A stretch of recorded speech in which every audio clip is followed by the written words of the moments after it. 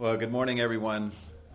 It's great to see you all. Today is Father's Day, and being Father's Day, we want to take the opportunity this morning to honor the dads that are with us. We hope you'll take the opportunity today to reach out to your dads, whether you live with them or not, and honor them on this special day. But we should be doing that every day.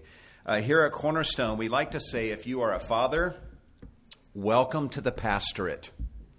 Our mission as a church and in our men's ministry here at Cornerstone is to train every man to be a pastor of the flock of God within the walls of his own household. The best thing you as a man can do to serve the Cornerstone church body is to shepherd the flock of God that he has placed within your household, to love your wife and to love and to lead your children and to bring them up in the nurture and the discipline of the Lord.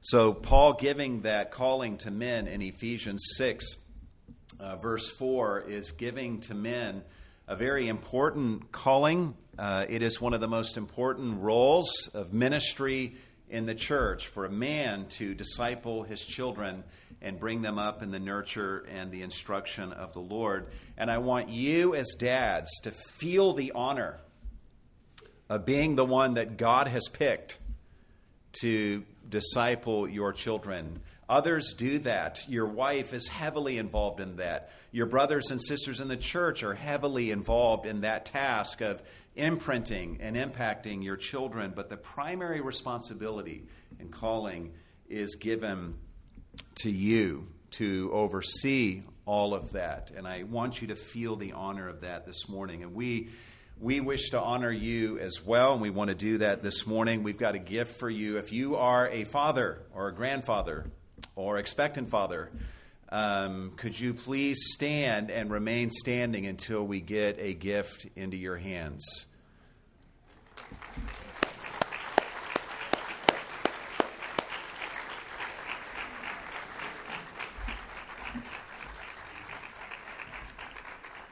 We have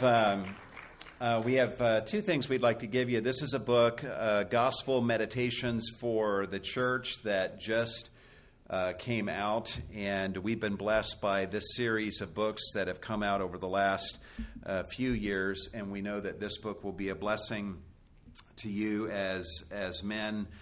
We are called in Scripture, Paul tells Timothy, to flee youthful lust and to pursue righteousness, faith, love, and peace, together with those who call on the Lord from a pure heart. Sin is best fled, and righteousness, faith, love, and peace are best pursued when doing so in the company and in relationship with other brothers and sisters who are doing the same thing in the church.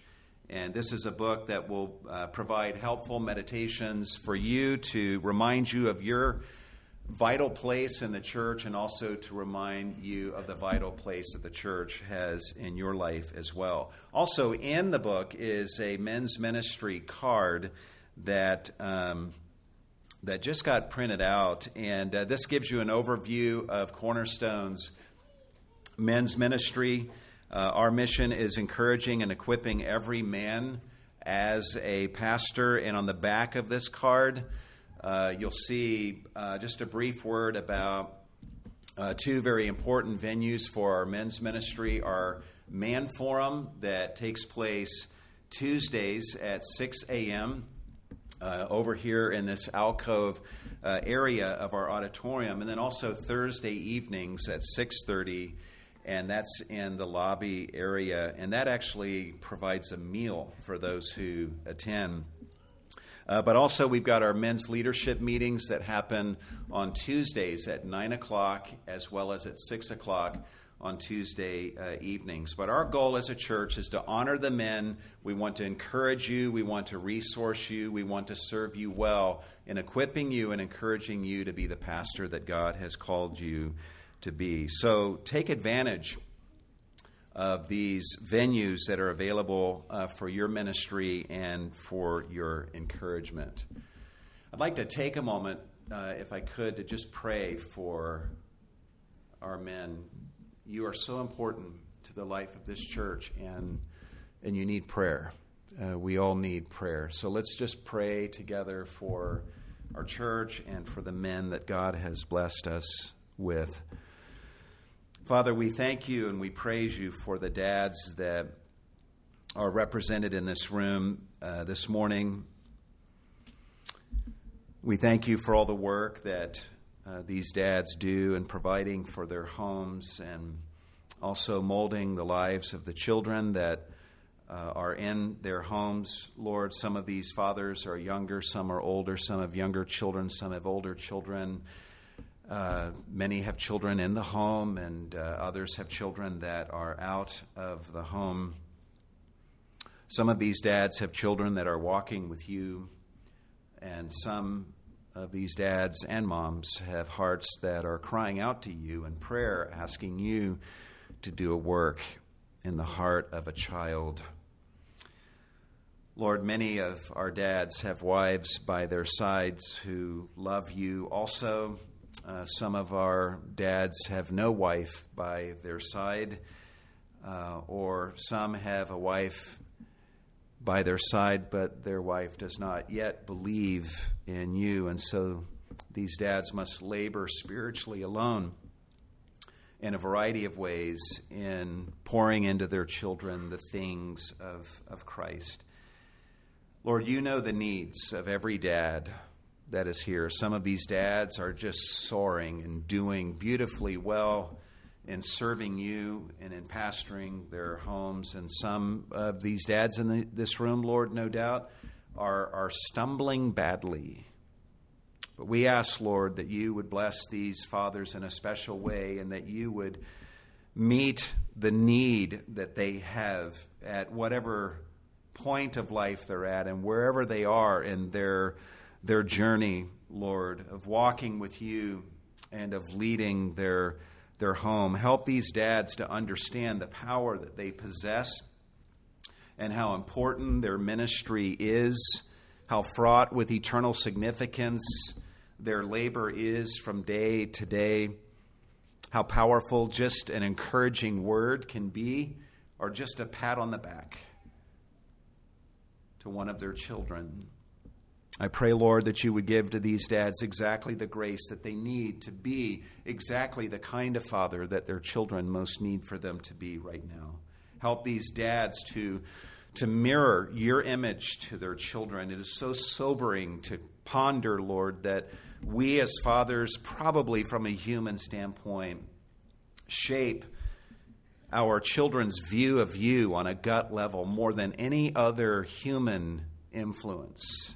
So help us to mirror your image well to our children. Help us by the lives that we lead and by the example that we set, by the things that we do and the ways that we go about relating to our children. Help us through all of these means, Lord, to show our children what you are truly like, to where when they read the Bible and they read descriptions of who you are and all of your grace and mercy and love, that they would read those things and have little trouble believing them because they've seen what that looks like in their dad. And Lord, when we as fathers fail to do any of these things that we are pondering here in this prayer, Lord, give us the grace to give to our children the gift of a repentant father. Help each of us as dads to be the biggest repenter that our children know. And may the children of Cornerstone know what it is like to have a dad who says, I'm sorry, I was wrong, no excuses. Will you forgive me? May those words be heard by the children of Cornerstone coming from the lips of their dads. Use us as dads and as moms together, Lord, to bring up a godly generation of men and women who will be champions of the faith. in some very dark days that lie ahead for our country. May they know your truth. May they know who their God is, and may they stand firm in him and do great exploits in the name of Jesus. For it's in his name that we pray. And all God's people said, amen.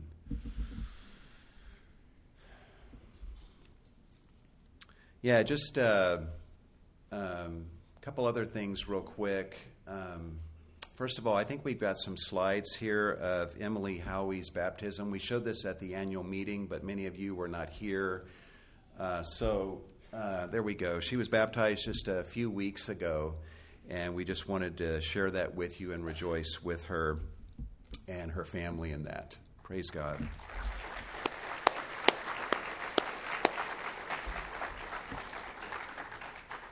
And then, men, if you guys can pull out this delicious-looking insert that is in your bulletin, that this is advertising the anniversary breakfast of the 5th anniversary of our Man Forum that meets on Tuesday mornings. So this Tuesday, 2 days from now, we're instead of the normal Man Forum that meets from 6 to 7:05. We will be having a men's breakfast, and we'll be meeting up in room 103. So you're welcome to come to that, even if you don't normally make it to the Man Forum. We'd love to see you there. Even if you can't stay the whole time, just stop by, grab some food, fellowship for a bit, and then you can get on your way to work if you need to. We're so blessed by what God has done. Just a group of men, 25, 30 guys that meet on Tuesday mornings. 5 years ago, at the end of a Father's Day sermon, I said to our men, I'm going to be in my church office Tuesday morning at 6 a.m. with a box of donuts and some freshly brewed coffee. And any guy that wants to show up and talk about man stuff is welcome to come. And so 2 days later, I was sitting in my office, and there were a number of guys that showed up. We never could meet in our office because there wasn't room. And we ended up finding a bigger room, and that began our Man Forum 5 years ago. We were just going to do it for 3 weeks, and we've been doing it for 5 years. We've learned and we've grown a lot together, and there's just much to celebrate. If you're free on Tuesday mornings or on Thursday nights, we would love to have you join us for these Man Forum times. But there will be a breakfast on Tuesday morning this week, and we would love to have all of our men join us for that. Okay? All right, well, let me have you turn in your Bibles to 2 Chronicles 20. 2 Chronicles chapter 20. I want to try to present to you this morning kind of a synthesis of actually things that we have been learning in our Man Forums over the last 5 years. And it'll give you an idea of what our heartbeat is all about for the men of Cornerstone. And if you want to give a title to the message, it would be A Model for Failed Heroes.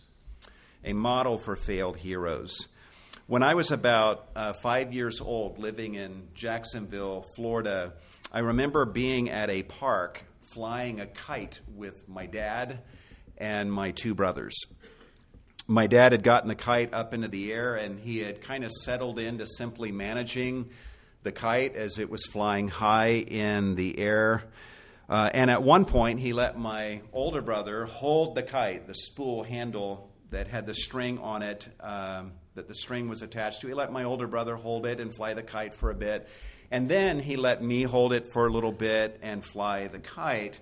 My little brother was about 3 years old at the time, and he kept asking my dad if he could fly the kite.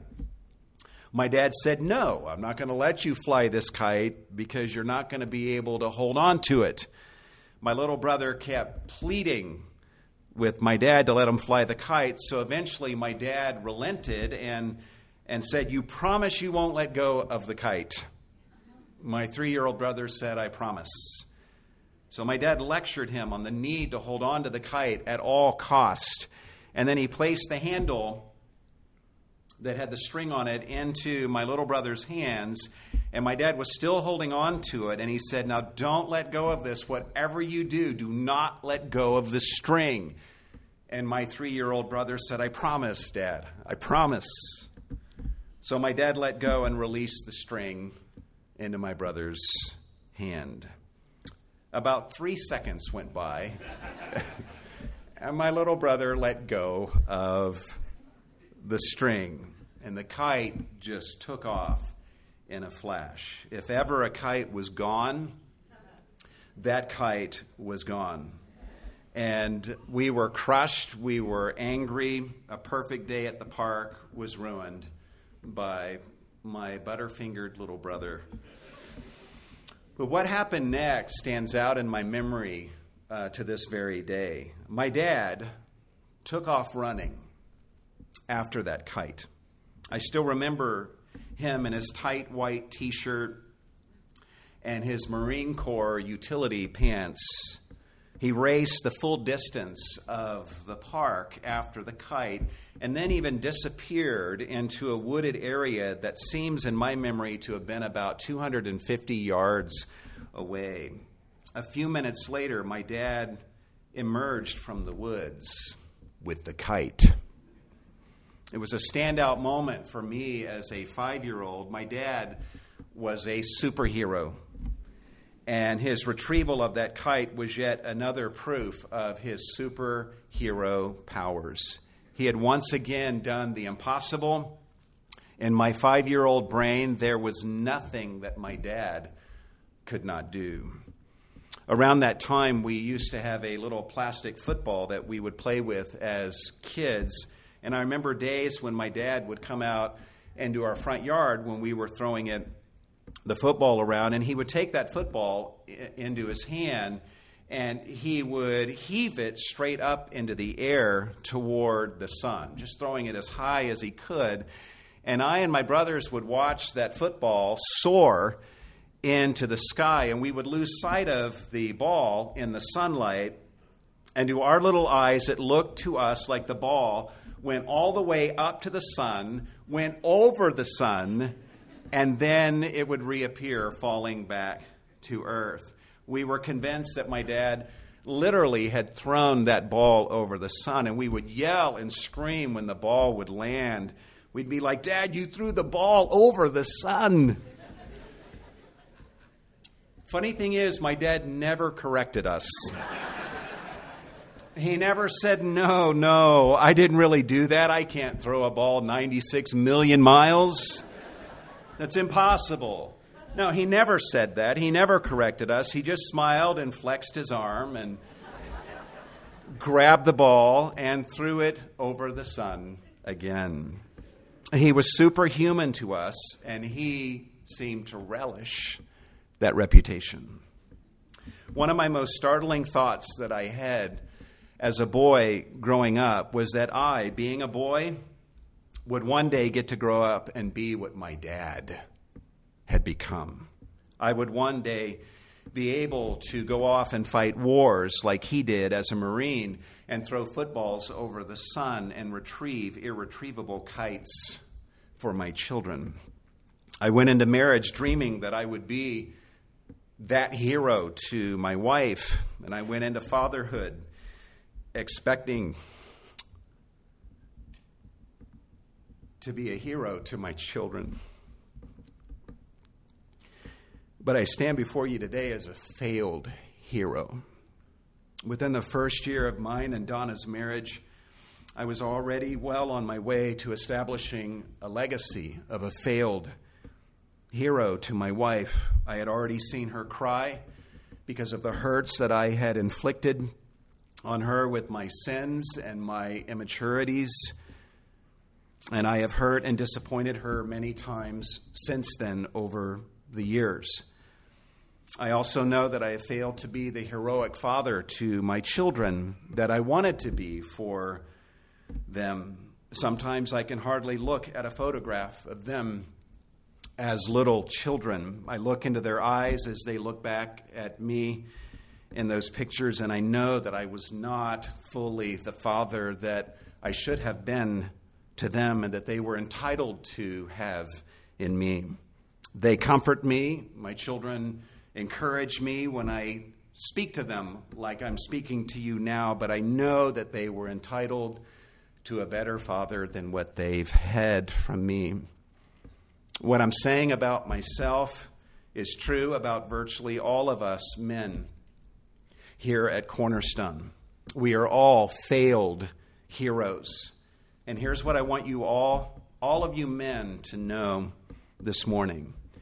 Cornerstone's men's ministry is essentially a support group for failed heroes like me.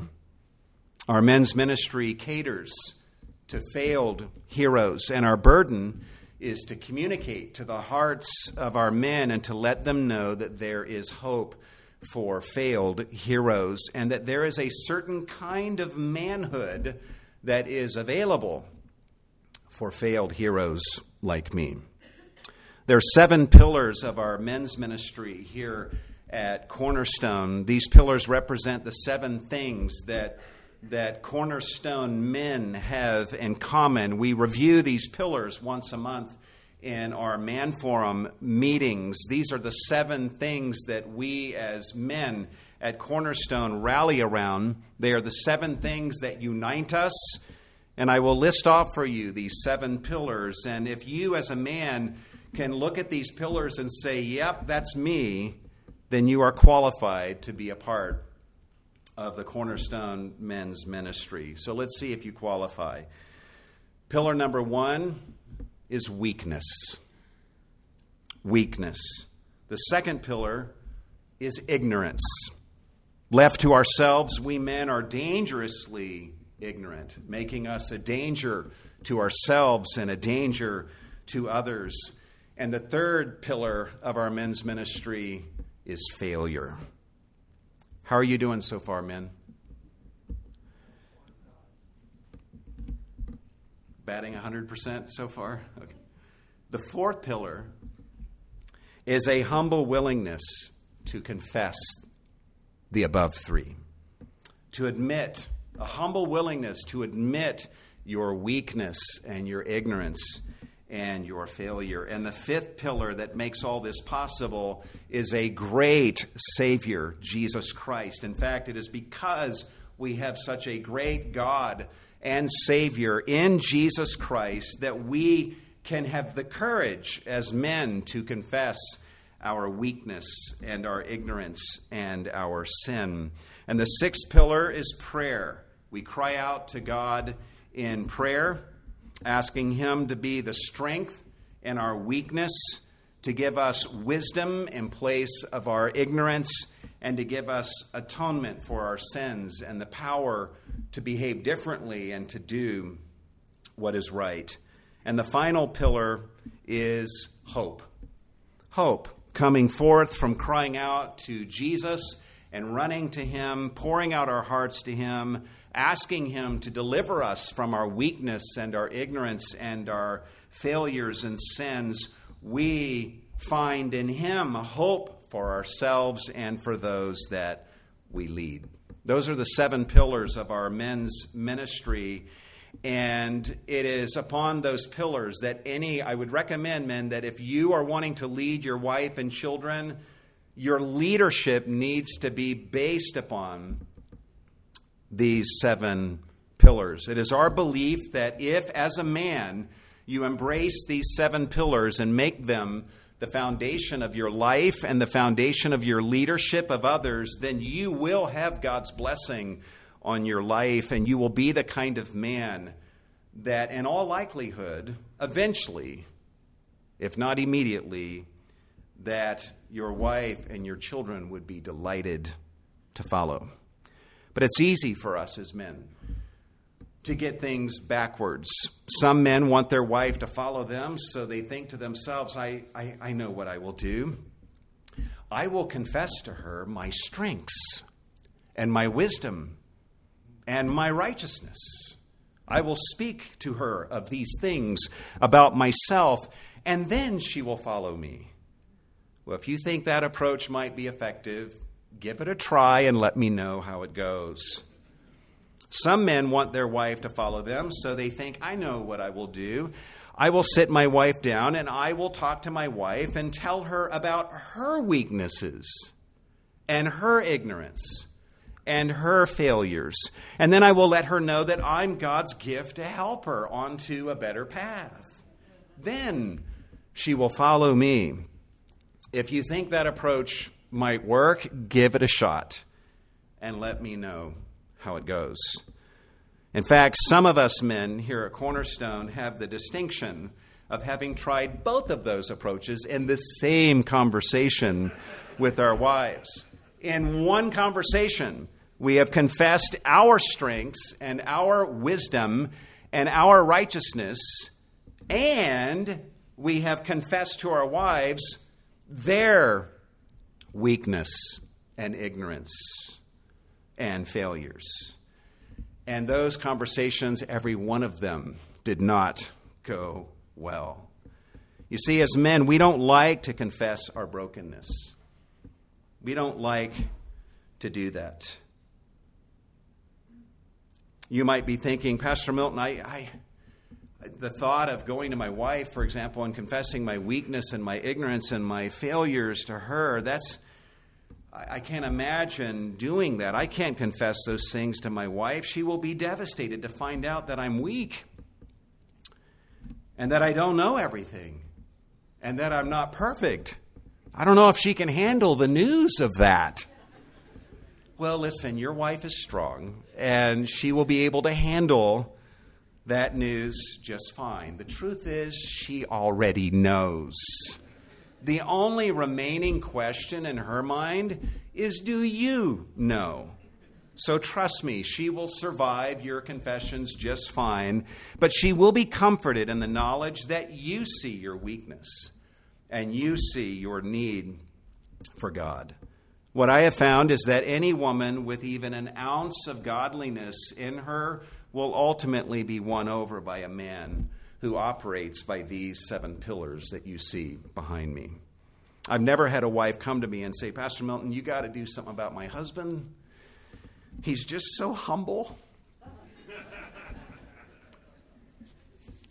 He's confessing his weaknesses to me. He's confessing his ignorance when he doesn't know something, and he does so with brokenness and with hope, and he keeps looking to Christ and crying out to him in prayer. Pastor Milton, please talk to my husband and tell him to stop doing that. I can't follow a man like that. That's never happened to me as a pastor. No woman has ever complained to me about such things in her husband. And keep in mind the full balance of what I've just said. We don't want our men walking around confessing their weakness, ignorance, and failures with a woe is me, hopeless attitude. We want them confessing such things with a robust hope in Jesus Christ. In fact, we as men should have the courage to confess such things with boldness, because we know that we have a great God and a great Savior that we can cry out to, who leaves our hearts bursting with hope for ourselves and for those that we lead. This is manhood. This is gospel-clinging manhood. This is the kind of manhood that is available for failed heroes.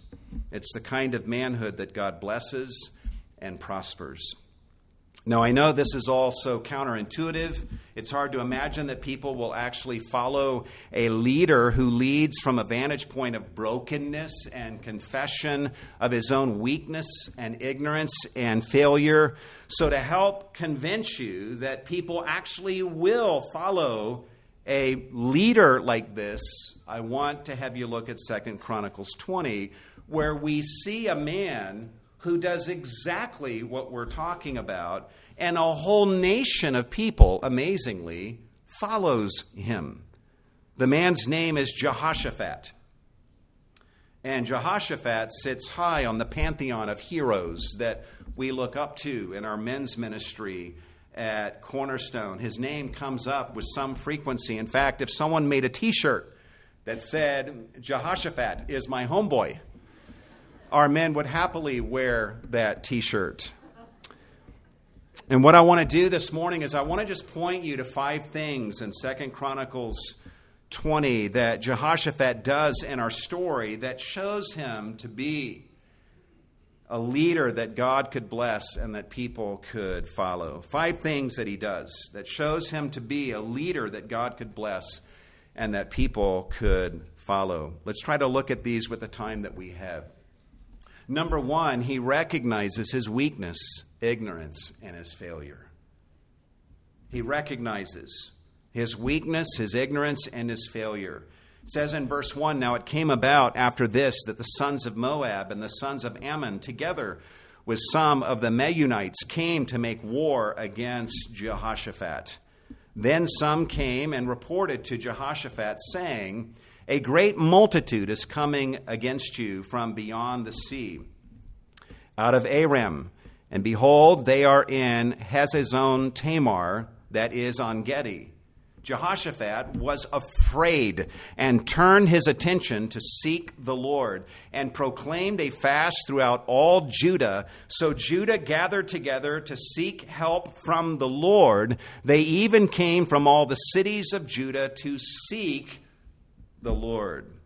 So the Moabites and the Ammonites and the Meunites, who were enemies of Judah, joined forces and come together to make war against Jehoshaphat. Those who bring the news of this looming attack describe the army as a great multitude in verse 2. Perhaps if it was just the Moabites or just the Ammonites, Jehoshaphat might have thought that the situation was manageable. He might have been totally prepared for that kind of attack. But he recognizes right away that in the face of this combined assault, he is too weak to handle this. And he doesn't know what to do, as we're going to see. And that means he knows that he has failed as a king to prepare Judah for such an attack. Perhaps when Jehoshaphat became king of Judah, he had dreams of being a hero to the people of Judah, impressing them with his wisdom and with his might and how he goes about executing his job as a king. But whatever heroic visions he might have had coming into his rule as king of Judah, those are shattered instantly upon receiving this news. The text tells us in verse 3 that confronted by the news of this combined assault, Jehoshaphat is afraid. And he turned his attention to seek the Lord, and he declares a fast. In verse 4, we learn that everyone joins him in coming together to seek help from the Lord. Jehoshaphat is afraid, and that's a good thing. I've noticed that we men have 2 zones that we like to stay in. Our comfort zones and our competence zones. Our comfort zones and our competence or adequacy zones. We do everything we can to never leave either of these zones. We don't like feeling inadequate or incompetent, so we try to structure our lives in such a way that we are always in situations that match our competency. There have been times in my own life, in our home, for example, where I have found myself faced with a family situation that seems out of control and I am utterly inadequate, incompetent to handle. That's how I'm feeling in the moment. So you know what I've done in such moments at times? I've gone outside and mowed my yard. You know why? Yeah, because I know how to mow. I'm a good mower. And as I'm mowing, I am admiring how straight the lines of my mowing are. And this has happened, when I get done mowing the lawn from one direction, I've started over and mowed again from another direction, mowing the yard twice. And I've done that because I know how to mow. I'm a mower, so I mow. In the moment, it's just about the only thing that I feel competent in doing. Meanwhile, God is calling me back into the house to face a situation that is beyond my competency to handle. I don't like being in situations where I feel helpless. Most men don't. We are like Paul Miller, who once said, I, for one, am allergic to helplessness. I don't like it. None of us likes helplessness, but men especially don't like being in situations that they feel incompetent to handle, that makes them feel helpless. Jehoshaphat is probably the same way. He has his competence zone, but God loves him too much to let him live his life safely inside that zone. In 2 Chronicles 20, God is providentially allowing a circumstance into his life that is way beyond anything that Jehoshaphat feels adequate for.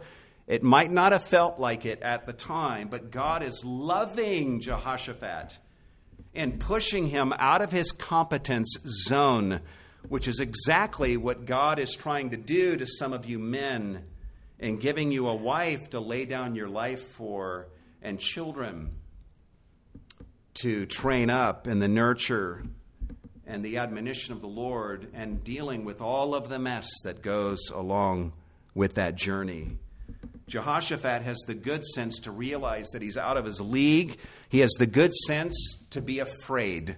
Motivated by that fear, he gives his attention to seeking the Lord. And this is a wonderful, even perhaps a miraculous development.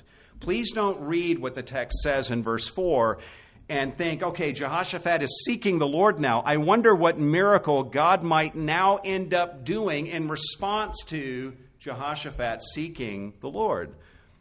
The truth is, God is already doing his first miracle in verse 4 in getting Jehoshaphat to seek him. The first miracle in this chapter is this: God so reveals to Jehoshaphat his own inadequacy that Jehoshaphat becomes afraid and turns his attention to seeking the Lord. That is God's first miracle. And that leads to our next point. Observe what Jehoshaphat does next. He sees and confesses the truth about his great God and Savior. He sees and confesses the truth about his great God and Savior. He doesn't just see the need before him and the circumstance, but he turns his eyes to seek the Lord, and he actually begins to speak out loud the things that he is seeing as he gazes at the Lord. It says in verse 5, Then Jehoshaphat stood in the assembly of Judah and Jerusalem in the house of the Lord before the new court. And he said, O Lord, the God of our fathers, are you not God in the heavens? And are you not ruler over all the kingdoms of the nations? Power and might are in your hands, so that no one can stand against you. Did you not, O our God, drive out the inhabitants of this land before your people Israel and give it to the descendants of Abraham, your friend, forever?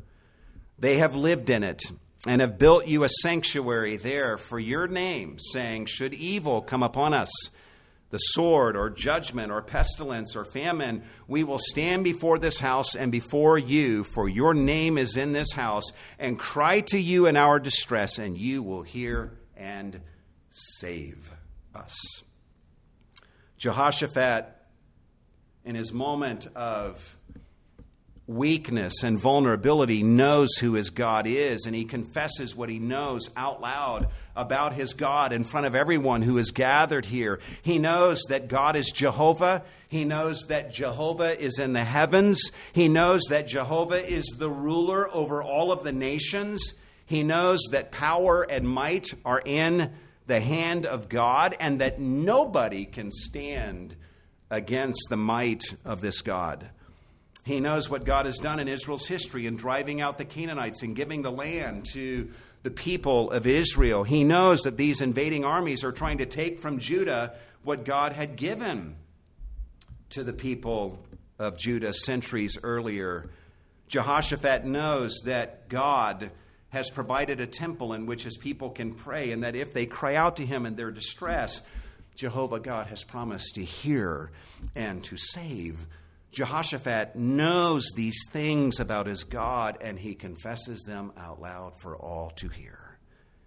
And it is because he knows these things about Jehovah God that he feels the freedom to do the amazing thing he does next, which brings us to the next point, and that is that Jehoshaphat confesses his own weakness, ignorance, and failure. You say, didn't you already make that point? No, the first point is that he recognized his weakness, ignorance, and failure. It's one thing for us to recognize that, but then what do we do with that? Jehoshaphat recognizes those things about himself, but here in point 3, we're going to observe that he actually opens his mouth and he confesses. He admits to such things in front of an audience of people. He says in verse 12, "O our God, will you not judge them?" Now look at this. "For we are powerless before this great multitude who are coming against us, nor do we know what to do." What Jehoshaphat says in verse 12 is absolutely remarkable to me. This is Jehoshaphat, the king of Judah. He gets paid to make sure that Judah is prepared for situations like this. He is supposed to have the military might to deal with attacks like this, and it's his job to know what to do in these situations, or at least to act like he knows what to do. Yet he lacks the might, he doesn't know what to do, which reveals the fact that he has failed to prepare sufficiently for such an attack. And what's amazing here is that he admits this, not just before God, but in the presence of everyone that is assembled here. First of all, he says, we are powerless. We are powerless before this multitude who are coming against us. He's admitting weakness, and he's admitting it publicly. Secondly, he says, nor do we know what to do. This is Jehoshaphat, the king of Judah, admitting before God and man that he, as a king, doesn't know what to do. And admitting these things publicly, I'm powerless and I don't know what to do. He's admitting that in front of everyone, that I have failed to prepare for this type of event. All in all, Jehoshaphat publicly is admitting his weakness, his ignorance, and his failure. And by the way, notice who all are present in this assembly. In the very next verse, the text says, "And all Judah was standing before the Lord with their infants, their wives, and their children." The writer describes the assembly as all Judah, indicating that the whole nation is here. And we also learn here that this is a mixed assembly of men and women and children, older and younger. And in front of all of them, Jehoshaphat confesses his weakness, his ignorance, and his failure. Just imagine this. Imagine something happening to our nation, and then imagine President Obama, or any president for that matter, going before a national television audience in a time of crisis and praying to God in front of a whole nation and saying, "God, we don't have the strength to handle this. I don't have the strength to handle this, and neither do we know what to do." A president of the United States, a modern president of the United States, would never do that. He gets paid to handle stuff. He gets paid to know what to do, or at least to act like he knows what to do. But Jehoshaphat publicly admits his weakness. He admits his ignorance, and he admits his failure. If I were Jehoshaphat, I could see myself admitting these things privately in a prayer to God, or maybe admitting these things in front of my cabinet of advisors, and then going out and putting on a brave face in front of all the people of Judah. But to go before everybody who have put their trust in you to make sure there's sufficient might and knowledge to handle such things, and to admit to everyone, I have no might, I don't know what to do. I've obviously failed to prepare for this eventuality. That is truly remarkable. And you might read the story up to this point and be thinking, these are the worst things that a leader could ever say. No one would ever follow a man who speaks this way. But you know what? Jehoshaphat feels free to make these admissions because he knows that he has a great God and Savior in Jehovah.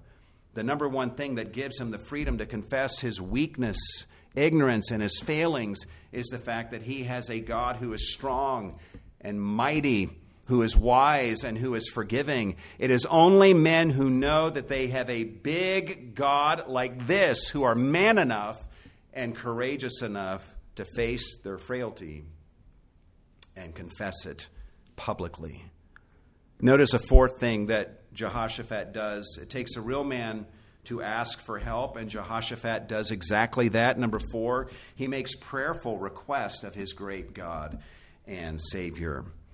Again, he says in verse 9, should evil come upon us, the sword or judgment or pestilence or famine, we will stand before this house and before you, for your name is in this house, and cry to you in our distress, and you will hear and save us. And then he makes the request, verse 12, oh, our God, will you not judge them? For we're powerless before this great multitude who are coming against us, nor do we know what to do, but our eyes are on you. We've seen in verse 4 that he has turned his attention to seek the Lord. We see in verse 9 that he's reminding himself of the promise of Jehovah, that if people cry out to him, he will hear and he will save them. And so he confesses his brokenness before God and prayer, and then he makes request, oh God, will you not judge them? Will you judge these invading armies for us? We're too powerless. We cannot do this. Will you do this? And he's also saying, we don't know what to do. I'm asking you for direction here, Lord. You're going to have to tell us what to do in this situation. This is what real men do. They don't just confess their sin. They don't just confess their weakness and then stop there. Real men know that God is great and that he's able to save, and moved by their vision of the greatness of God, they bring big requests to God, and they reach out and they ask him to move on their behalf. Real men pray. Prayer is pleading helplessness before God. A man does not like to plead helplessness in front of other people. Real men pray to God, and they pray in front of their wife and their children. This is why Paul, in his letter to Timothy, expresses only one desire for men. He says, Timothy, as for the men, I want the men in every place to pray, lifting up holy hands without wrath and dissension. I am sure if you sat Paul down and said, is that all you want from the men? Paul would say, no, there's a lot of things I would want from the men. But Paul seems to know that if men get this one thing right, if they see their brokenness, their weakness, and their need for prayer, and if they're crying out to God in prayer in every place, such men will likely get everything else right. Jehoshaphat is looking for a miracle from God here in these verses. He does not realize that it's already a miracle that he is coming before God in prayer. One of God's mightiest signs and wonders is a man who sees his need and his weakness and his helplessness, coming before God in humble and desperate prayer. Yes, hopefully God will do a miracle in response to that prayer, but it's already a miracle. If you are a man who sees your brokenness and you're coming to God and crying out to him, enjoy the fact that you already are God's miracle. There's a final thing that we see Jehoshaphat doing in this chapter, which serves to explain why he was a man that God could bless and people could follow, and that is he leads from a place of hope. He leads from a place of hope. We see Jehoshaphat's hope demonstrated in the fact that he said to God, our eyes are on you. He's saying by that, my eyes are not on me. They're not on my army. They're not even on my enemy right now. My eyes are on you, Lord. My hope is in you. We see his hope demonstrated in how he responds to God's revelation to him and to the people of Judah. In fact, observe what happens next. Verse 14, then in the midst of the assembly, the Spirit of the Lord came upon Jehaziel, the son of Zechariah, the son of Benaiah, the son of Jael, the son of Mattaniah, the Levite of the sons of Asaph. So he's prayed, and then there's a hushed moment, and everyone's waiting, and their eyes are on the Lord, and then the Spirit comes upon a prophet named Jehaziel. And this prophet steps forward, and he said, listen, all Judah and the inhabitants of Jerusalem, and King Jehoshaphat, thus says the Lord to you, do not fear or be dismayed because of this great multitude, for the battle is not yours, but God's. Tomorrow go down against them. Behold, they will come up by the ascent of Ziz, and you will find them at the end of the valley in front of the wilderness of Jeruel. You need not fight in this battle. Station yourselves, stand and see the salvation of the Lord on your behalf, O Judah and Jerusalem. Do not fear or be dismayed. Tomorrow go out to face them, for the Lord is with you. So notice the hopefulness of what Jehoshaphat does next. Jehoshaphat bowed his head with his face to the ground, and all Judah and the inhabitants of Jerusalem fell down before the Lord, worshiping the Lord. And the Levites from the sons of the Kohathites and of the sons of the Korahites stood up to praise the Lord God of Israel with a very loud voice. What's fascinating to me is that the battle hasn't even been won yet. But under Jehoshaphat's lead, everyone now is worshiping God with a very loud voice. You would think by the sound of their worship that the battle had already been won. They're demonstrating tremendous hope, and they're already celebrating a victory that has not yet even been accomplished.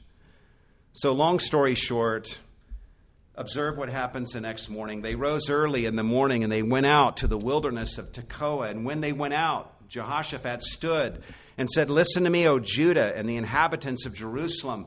Put your trust in the Lord your God, and you will be established. Put your trust in his prophets and succeed.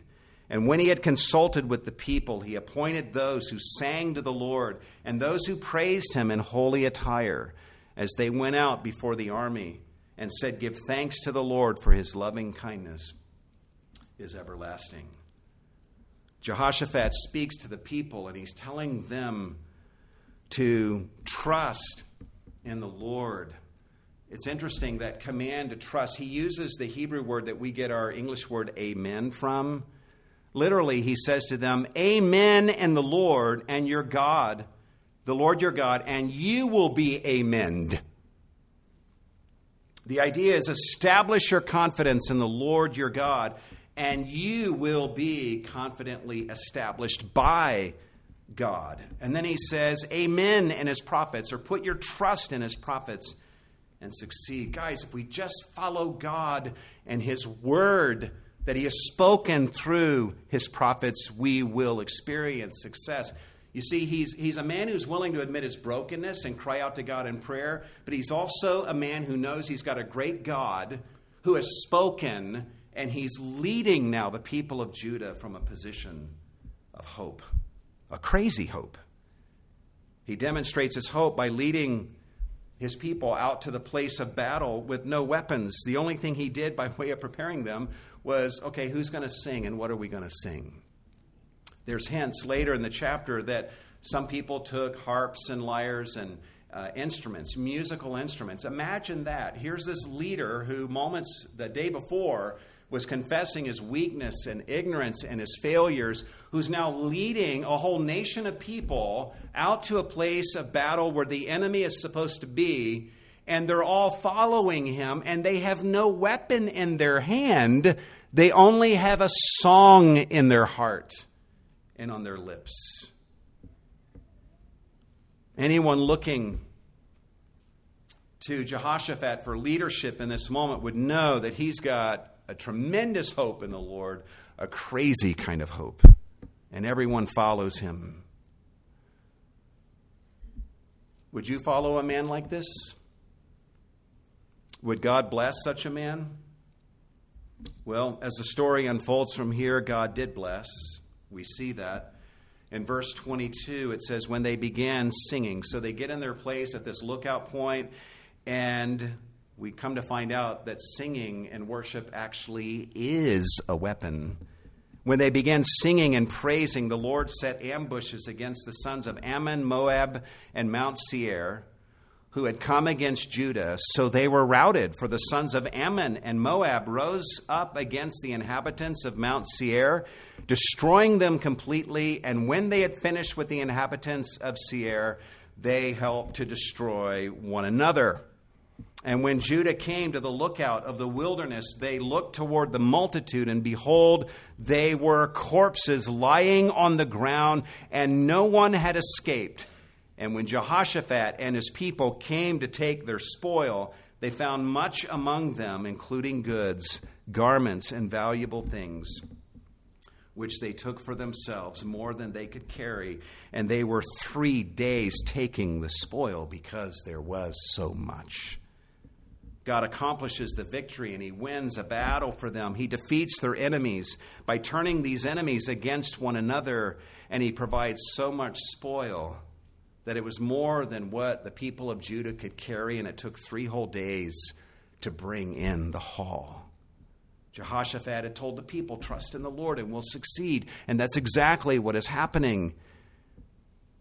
And we see that the people followed him out to the battle to witness and experience all of this. And then such a beautiful picture as they return from the scene, we see that the people are following Jehoshaphat. Let me just read this. Verse 26, then on the 4th day they assembled in the valley of Berakah, for there they blessed the Lord. Therefore they have named that place the valley of Berakah until today. And every man of Judah and Jerusalem returned with Jehoshaphat at their head, as they returned to Jerusalem with joy, for God had made them to rejoice over their enemies. Read the rest of the chapter. We're out of time, but the story ends with the people following Jehoshaphat, who is leading them, who is at their head.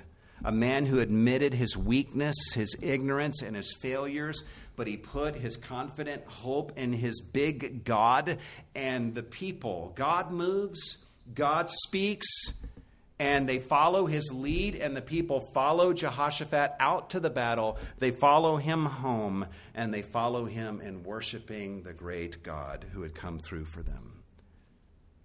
Above all, I am sure that Satan observed a powerful, painful truth in this instance.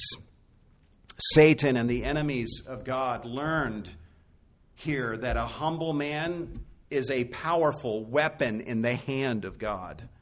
A man willing to admit his failings and to cry out to God in prayer is a mighty force that the gates of hell cannot prevail against. And he's also a man that people will follow. So be encouraged, men. You might be a failed hero, but it's not too late to be a mighty weapon in the hand of God. You may have already blown the chance to be an example of a perfect father to your children, but you now have the chance to give to your wife and to give to your children an even greater gift than perfection. The gift of a humble man. A gospel-clinging man who prays to a big God. Many times in our culture today, people will try to tell men that, hey, you need to man up. Actually, God wants men to man down, to humble ourselves and to confess our brokenness. He wants us as men to be better confessors of our own brokenness than we are at confessing the brokenness of other people. Confessing such things, knowing that we have a great Savior, a great God, and a great Savior who gives us hope for ourselves and for those that we lead. I ask you, men, will you do that? Will you do that? Ladies, this all works for you too. This is not just for men. Will you join the men of Cornerstone in being a humble woman also, confessing your weakness, ignorance, and failings, and putting your confident hope in God? May God bring about in our marriages and in this church a revival of humility. Let's pray together. Lord, I know that in our midst, our needs are great, our brokenness is deep. We all are naturally very good at confessing the brokenness of other people, confessing the brokenness of our spouse, confessing the brokenness of people that we're in conflict with. Make us good, Lord, at confessing our own brokenness. May we not wait for others to give heed to this. May we take the first step and lead by example. Make us, Lord, repenters. Give us humility. And I pray that for us as men, that we would be the biggest repenters our children have ever known. That we would lead from a place of brokenness and humility, but also filled with a confident hope in you, God. And may we love and lead our wives from that vantage point, and love and lead our children from that vantage point as well, and experience your blessing as Jehoshaphat did. We thank you, Lord, for the opportunity to give of our offerings to you. We ask that you would receive these funds that we give and multiply the usefulness of every penny that is given, Lord, for the glory of Jesus. We give ourselves to you in the name of Jesus. And all God's people said, amen.